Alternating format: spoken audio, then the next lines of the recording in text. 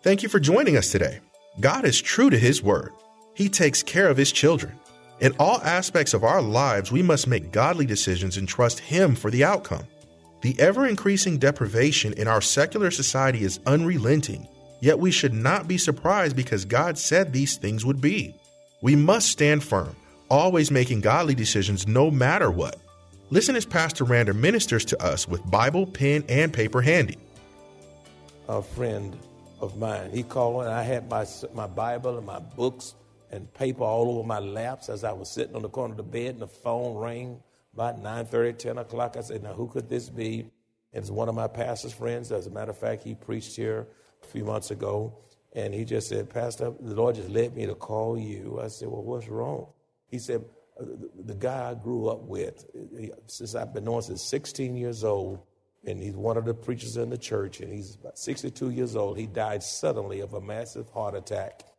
And his church is not that big and large. And he said the church is just rattled and everybody's in shock. I'm in shock. He was my longtime friend, and he was a faithful servant of the ministry. And we can't believe he's suddenly gone. And I have to preach tomorrow. I said, somebody said they would preach for me. And I said, I preached myself. I said, well, you did it right. He said, I said, why you called me? He said, I called you because I remembered your son dying of a massive heart attack. You see, so I was able to comfort him because he's dealing with a longtime friend and preacher in the church who was a very faithful servant who died suddenly of a heart attack. And so he remembered my experience and called me for comfort and consoling. And I was able to do that and minister the word of God to him this very message. I said, so-and-so, God had you call me because what you need to hear is right on my lap right now. Let me give you some words that I'm about to preach tomorrow. And by the way, when you stand and preach because you know where the congregation is, and you don't have to preach an everlasting message to be effective when you're hurting. I say, just if you don't speak for 20 minutes in the Lord, that's good enough. God will take that and do worlds of eternity through a 20-minute message. Let me encourage you. And I prayed with him. But God allows us to go through these things so that we can be a tremendous source of comfort to people who's going to be right where you once were. And you'll be able to speak a timely word. And people like to talk to people who've been there.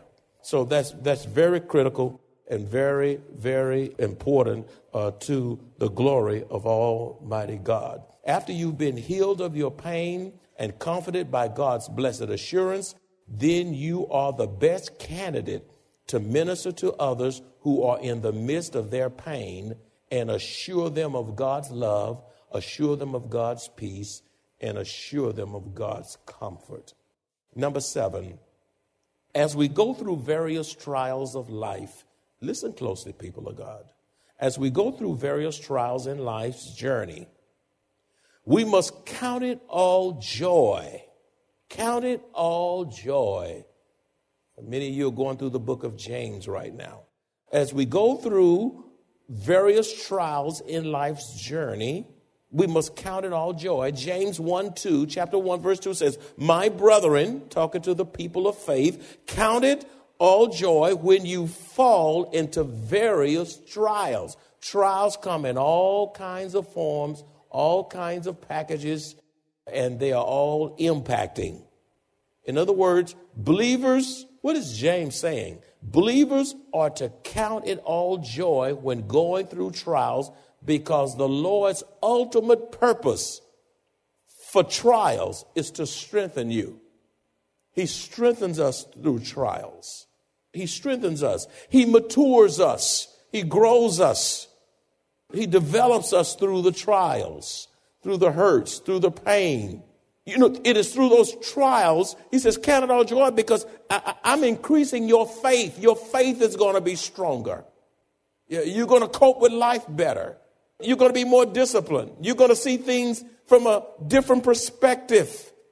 Count it all joy because I'm going to increase your faith. He says, James is saying, count it all joy because through your trial, it's going to produce patience. Immature people are quite impatient. But it is through trials that we have an increase of patience, which teaches us to wait on the Lord. And most blessings are missed in life because of our inability to wait on the Lord. Waiting can be so hard because we want what we want right now. God can also use trials to break us. God can also use trials to break us to the point until we utterly depend upon him. You know, trials has a way of breaking our pride because we had it together. We know so much. We so intellectual. We so knowledgeable. We got so much experience. We've been so many places. You're a candidate for the who's who society. And God says, wait a minute, I'm going to break you because you can't really use a man or woman until that man or woman has been greatly broken. What good to you is an unbroken horse? Can you ride him? No, he'll throw you to Timbuktu. That horse has to be ridden on, and you have to lock in on him. And he's going to jump and trick and kick. And, you know, it's rodeo time. You see how they do. And they'll throw you off, and if they win that round, they still wild until you stay on him long enough to let him know you in charge.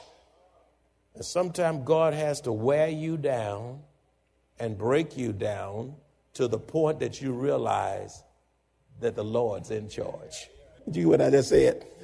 Then we say, oh, God, I don't have an answer. I'm helpless. I'm stuck. God said, now I can use you. Now you can listen to me. Your knowledge was in the way. Your position at the job was in the way. You had too high of a view of yourself. Now you're just where I want you so you can hear my voice. God cannot greatly use a man or woman until he has greatly broken them. And I tell you, breaking people hurts. Wow. So let's be mindful of that. Number 8, because adversity is inevitable in life. It's inevitable. It's going to come. Because adversity is inevitable in life, don't be surprised when it comes. It's expected to come. You're not exempt from trials. Nobody said you will have an easy path. Nobody promised you that. Don't be surprised when it comes. Job 2:10b says, shall we indeed accept good from God and shall not accept adversity? In all this, Job did not sin with his lips. When you're going through tough times, hush your mouth, trust God. You start talking too much, you talk yourself in trouble with God. And you misrepresent him, and you become a poor testimony. Be a person of few words when you're going through the trials, lest you say the wrong thing and dishonor God with your lips. It says, in all this, Job did not sin with his lips. Hush up. Don't talk too much. And when you talk, give God the glory. John 16:33b also says, in this world you will have tribulation. Be of good cheer. I have overcome the world. There's nothing in the world when Jesus was here that he did not overcome. He says, and I'm the same God, and I can overcome anything in your world. I'm God. You can't say, God, you don't understand. Yes, I do. I've been there. I know what it feels like to be mistreated, to be spat upon, to be ridiculed, to have a beard plucked, to be humiliated and shamed, and even worse, crucified.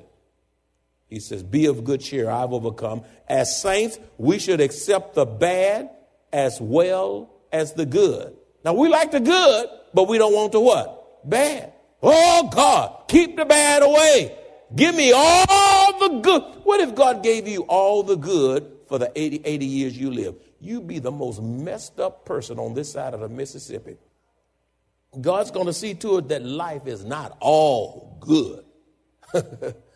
We should accept the bad as well as the good, understanding that God is sovereign and that in the midst of trials, In the midst of trials, he's orchestrating the events of our lives, and he's actually shaping and developing our spiritual character. He's developing your reputation. He's developing your character. He's refining you. He's spiritually fine-tuning you so he can get better results out of your lives.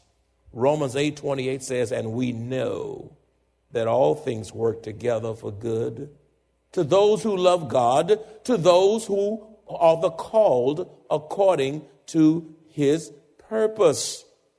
All things are working together for your good and his glory, even when we don't understand. Number 9, like Paul, the Lord desires us to have the right attitude and spiritual perspective in the midst of trials. Now, you got to get that, because if you miss that, you will have a repeat trial course. Like Paul, the Lord desires us to have what kind of attitude? What kind of attitude? Right attitude. Oh, Lord. Eternal pity party. Everything's wrong. Here come bad news. She's bad news. Here she come. Watch what she coming, y'all. And these bad news people, sometimes you find a way to duck and dodge because you get tired of their bad news. They're just bad news when they come. So like Paul, the Lord desires us to have the right attitude and spiritual perspective.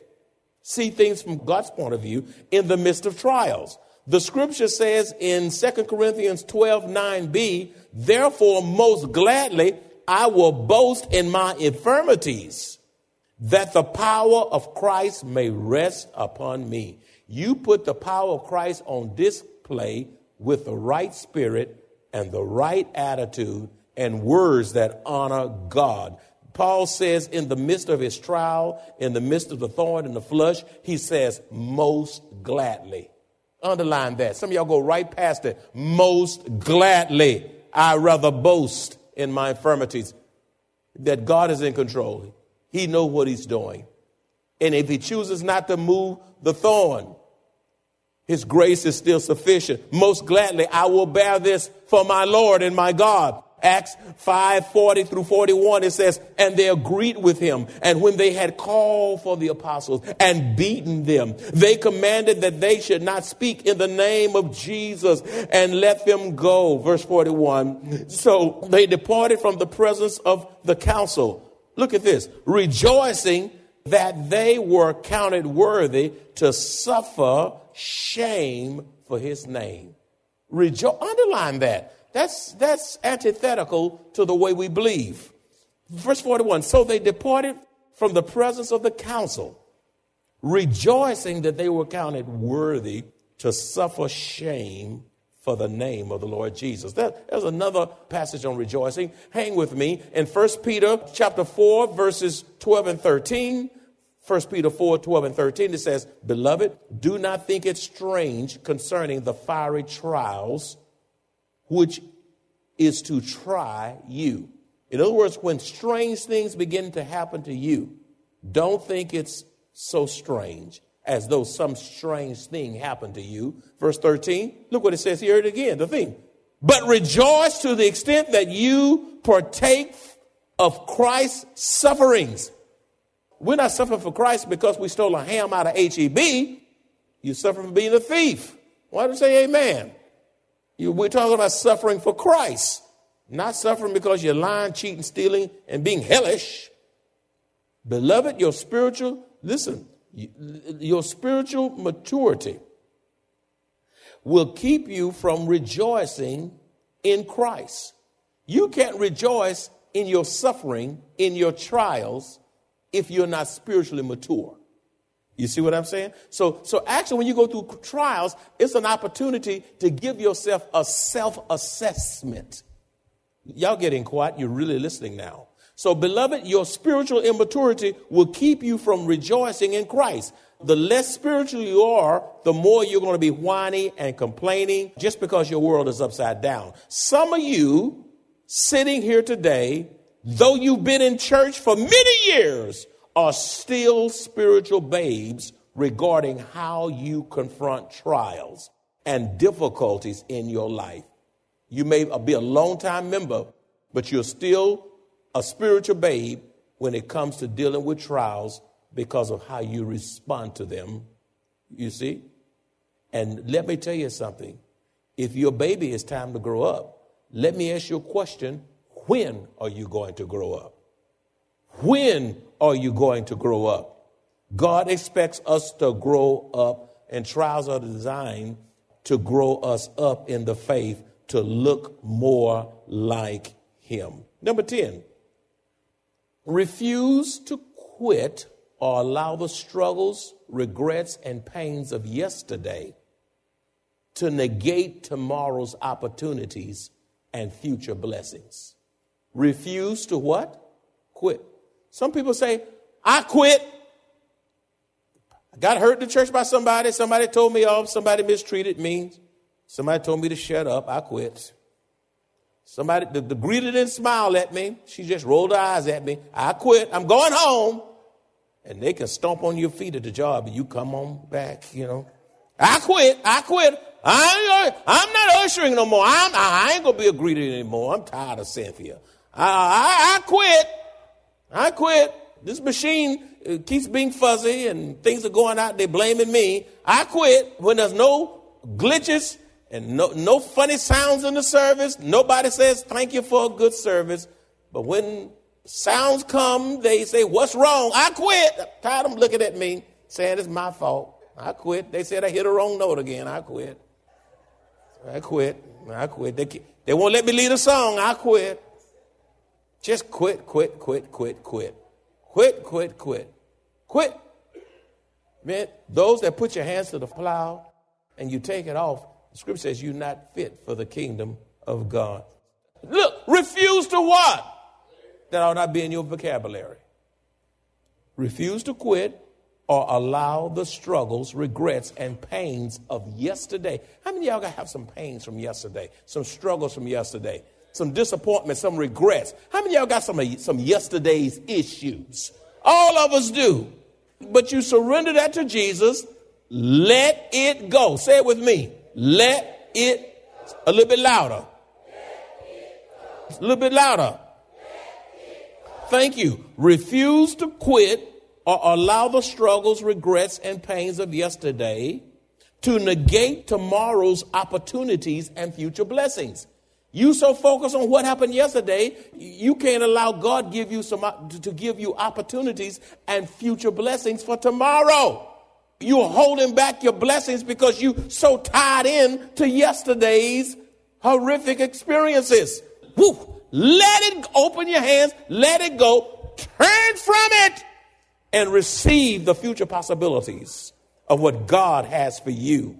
He has a marvelous plan for you. Jeremiah 29:11 says, for I know the plans I have for you, declares the Lord. Plans to prosper you and not to harm you. Plans to give you a hope and a future. Philippians 3:13 and 14 says, brothers, I do not consider that I have made it my own, but one thing I do, forgetting what lies behind and straining forward to what lies ahead. I press on toward the goal for the prize of the upward call of God in Christ Jesus. 2 more and then I'll be done. Number 11, be mindful that trouble don't last always. No, that's a comforting thought. Wherever you are, how long it's been. Some of you are saying, how long tonight? I've been having this issue in my body, this blood pressure, the arthritis, these headaches, these tendencies, these struggles. I've made a mess of my life in my youth and I'm still recovering from them. How long the night? Be mindful that trouble don't last always. The scripture says in 2 Corinthians 4:17, it's a beautiful scripture. 2 Corinthians 4:17 says, for this light momentary affliction is preparing for us an eternal weight of glory beyond all comparison. You can't even comprehend it. That is so sweet that I have to read it again. 2 Corinthians 4:17. For this momentary affliction. In other words, what's happened to you, it seems so long in this life, but it's only for a what? Moment. is preparing for us an eternal weight of glory beyond all comparison. In other words, we must realize that the afflictions we go through are only for a season and pales in comparison to the joy and glory of eternity. In other words, the Lord won't put any more on us than we can bear. And even as we bear it, it is only for a what? Moment.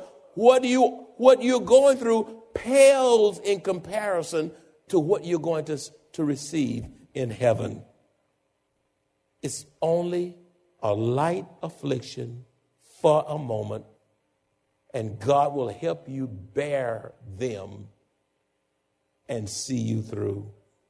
Last but not the least, in the midst of our pain, suffering, hurts, trials, in the midst of our pains, sufferings, hurts, and trials, we can be assured that God's grace is sufficient for us.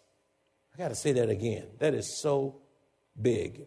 In the midst of our what? Pain, suffering, hurts, and trials, we can be assured that God's grace is sufficient for us. 2 Corinthians 12:9a says, and he said to me, my grace is sufficient for you, for my strength is made perfect in weakness. The power of Christ, the grace of Christ, and the glory of Christ is not revealed through our pride. The grace of Christ, the power of Christ, the glory of Christ is not revealed through our human ability, our self-exaltation, but rather the power of Christ, the grace of Christ, the glory of Christ is revealed through our humility. The power of Christ, the grace of Christ, the glory of Christ is revealed through our weaknesses and through our trials, that God is glorified as we shine for Christ and depend totally on the promises of God, even when we don't understand. 2 Corinthians 12:10b says, for when I am weak. Have you ever been weak? Have you been weak? You're on the edge. You're impotent. I mean, you're just exhausted. For when I am weak, then I am strong. It is through our weaknesses that we trust Christ alone, which results in our experiencing a greater measure of his grace and strength to endure the trial. I told this pastor last night, I have a song for you. It was on my lap as he called last night because of losing someone so near, so dear last night. I said, this message is for you. And not only is this message for you, but this song is for you. And then I began to read the song to his grieving heart. And I said, he giveth more grace when the burdens grow greater. He sendeth more strength when the labors increase. To added affliction, he added his mercy. To multiplied trials, his multiplied peace.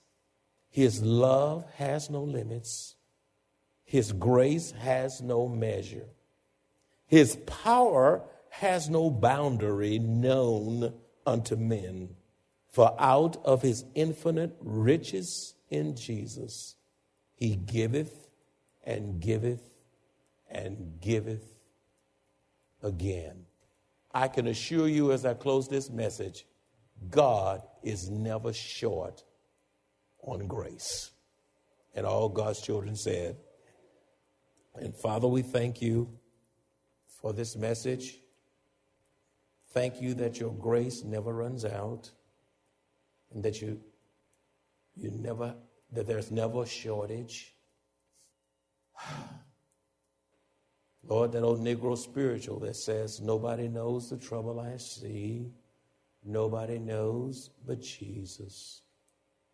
I pray today that hearts disturbed would be comforted. Those who are distraught would be settled. Those who are disturbed would experience the peace of Christ. Lord, help us to trust you when we don't understand and when it doesn't all add up. Thank you that you're orchestrating the events of our lives from conception all the way to death to eternity with you in heaven. You're in control and you're in charge and you're the answer. Help us to take this message and be a source of a comforter to others. Lord, help us. In Jesus' name.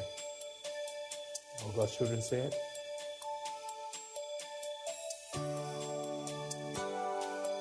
We lose when we say we belong to God, yet do not do the things He says. When we surrender our lives, we are saying that we willingly live in total submission to Him. Jesus willingly suffered and died for us, thereby paying for our salvation in full. We must stand on the promises of God no matter what the cost, because in the end, we will inherit eternal life free of charge. The price has been paid in full. If you enjoy this kind of biblical teaching by Pastor Rander, please visit us at Maranatha Bible Church, located in Converse, Texas, or call us at 210-821-5683.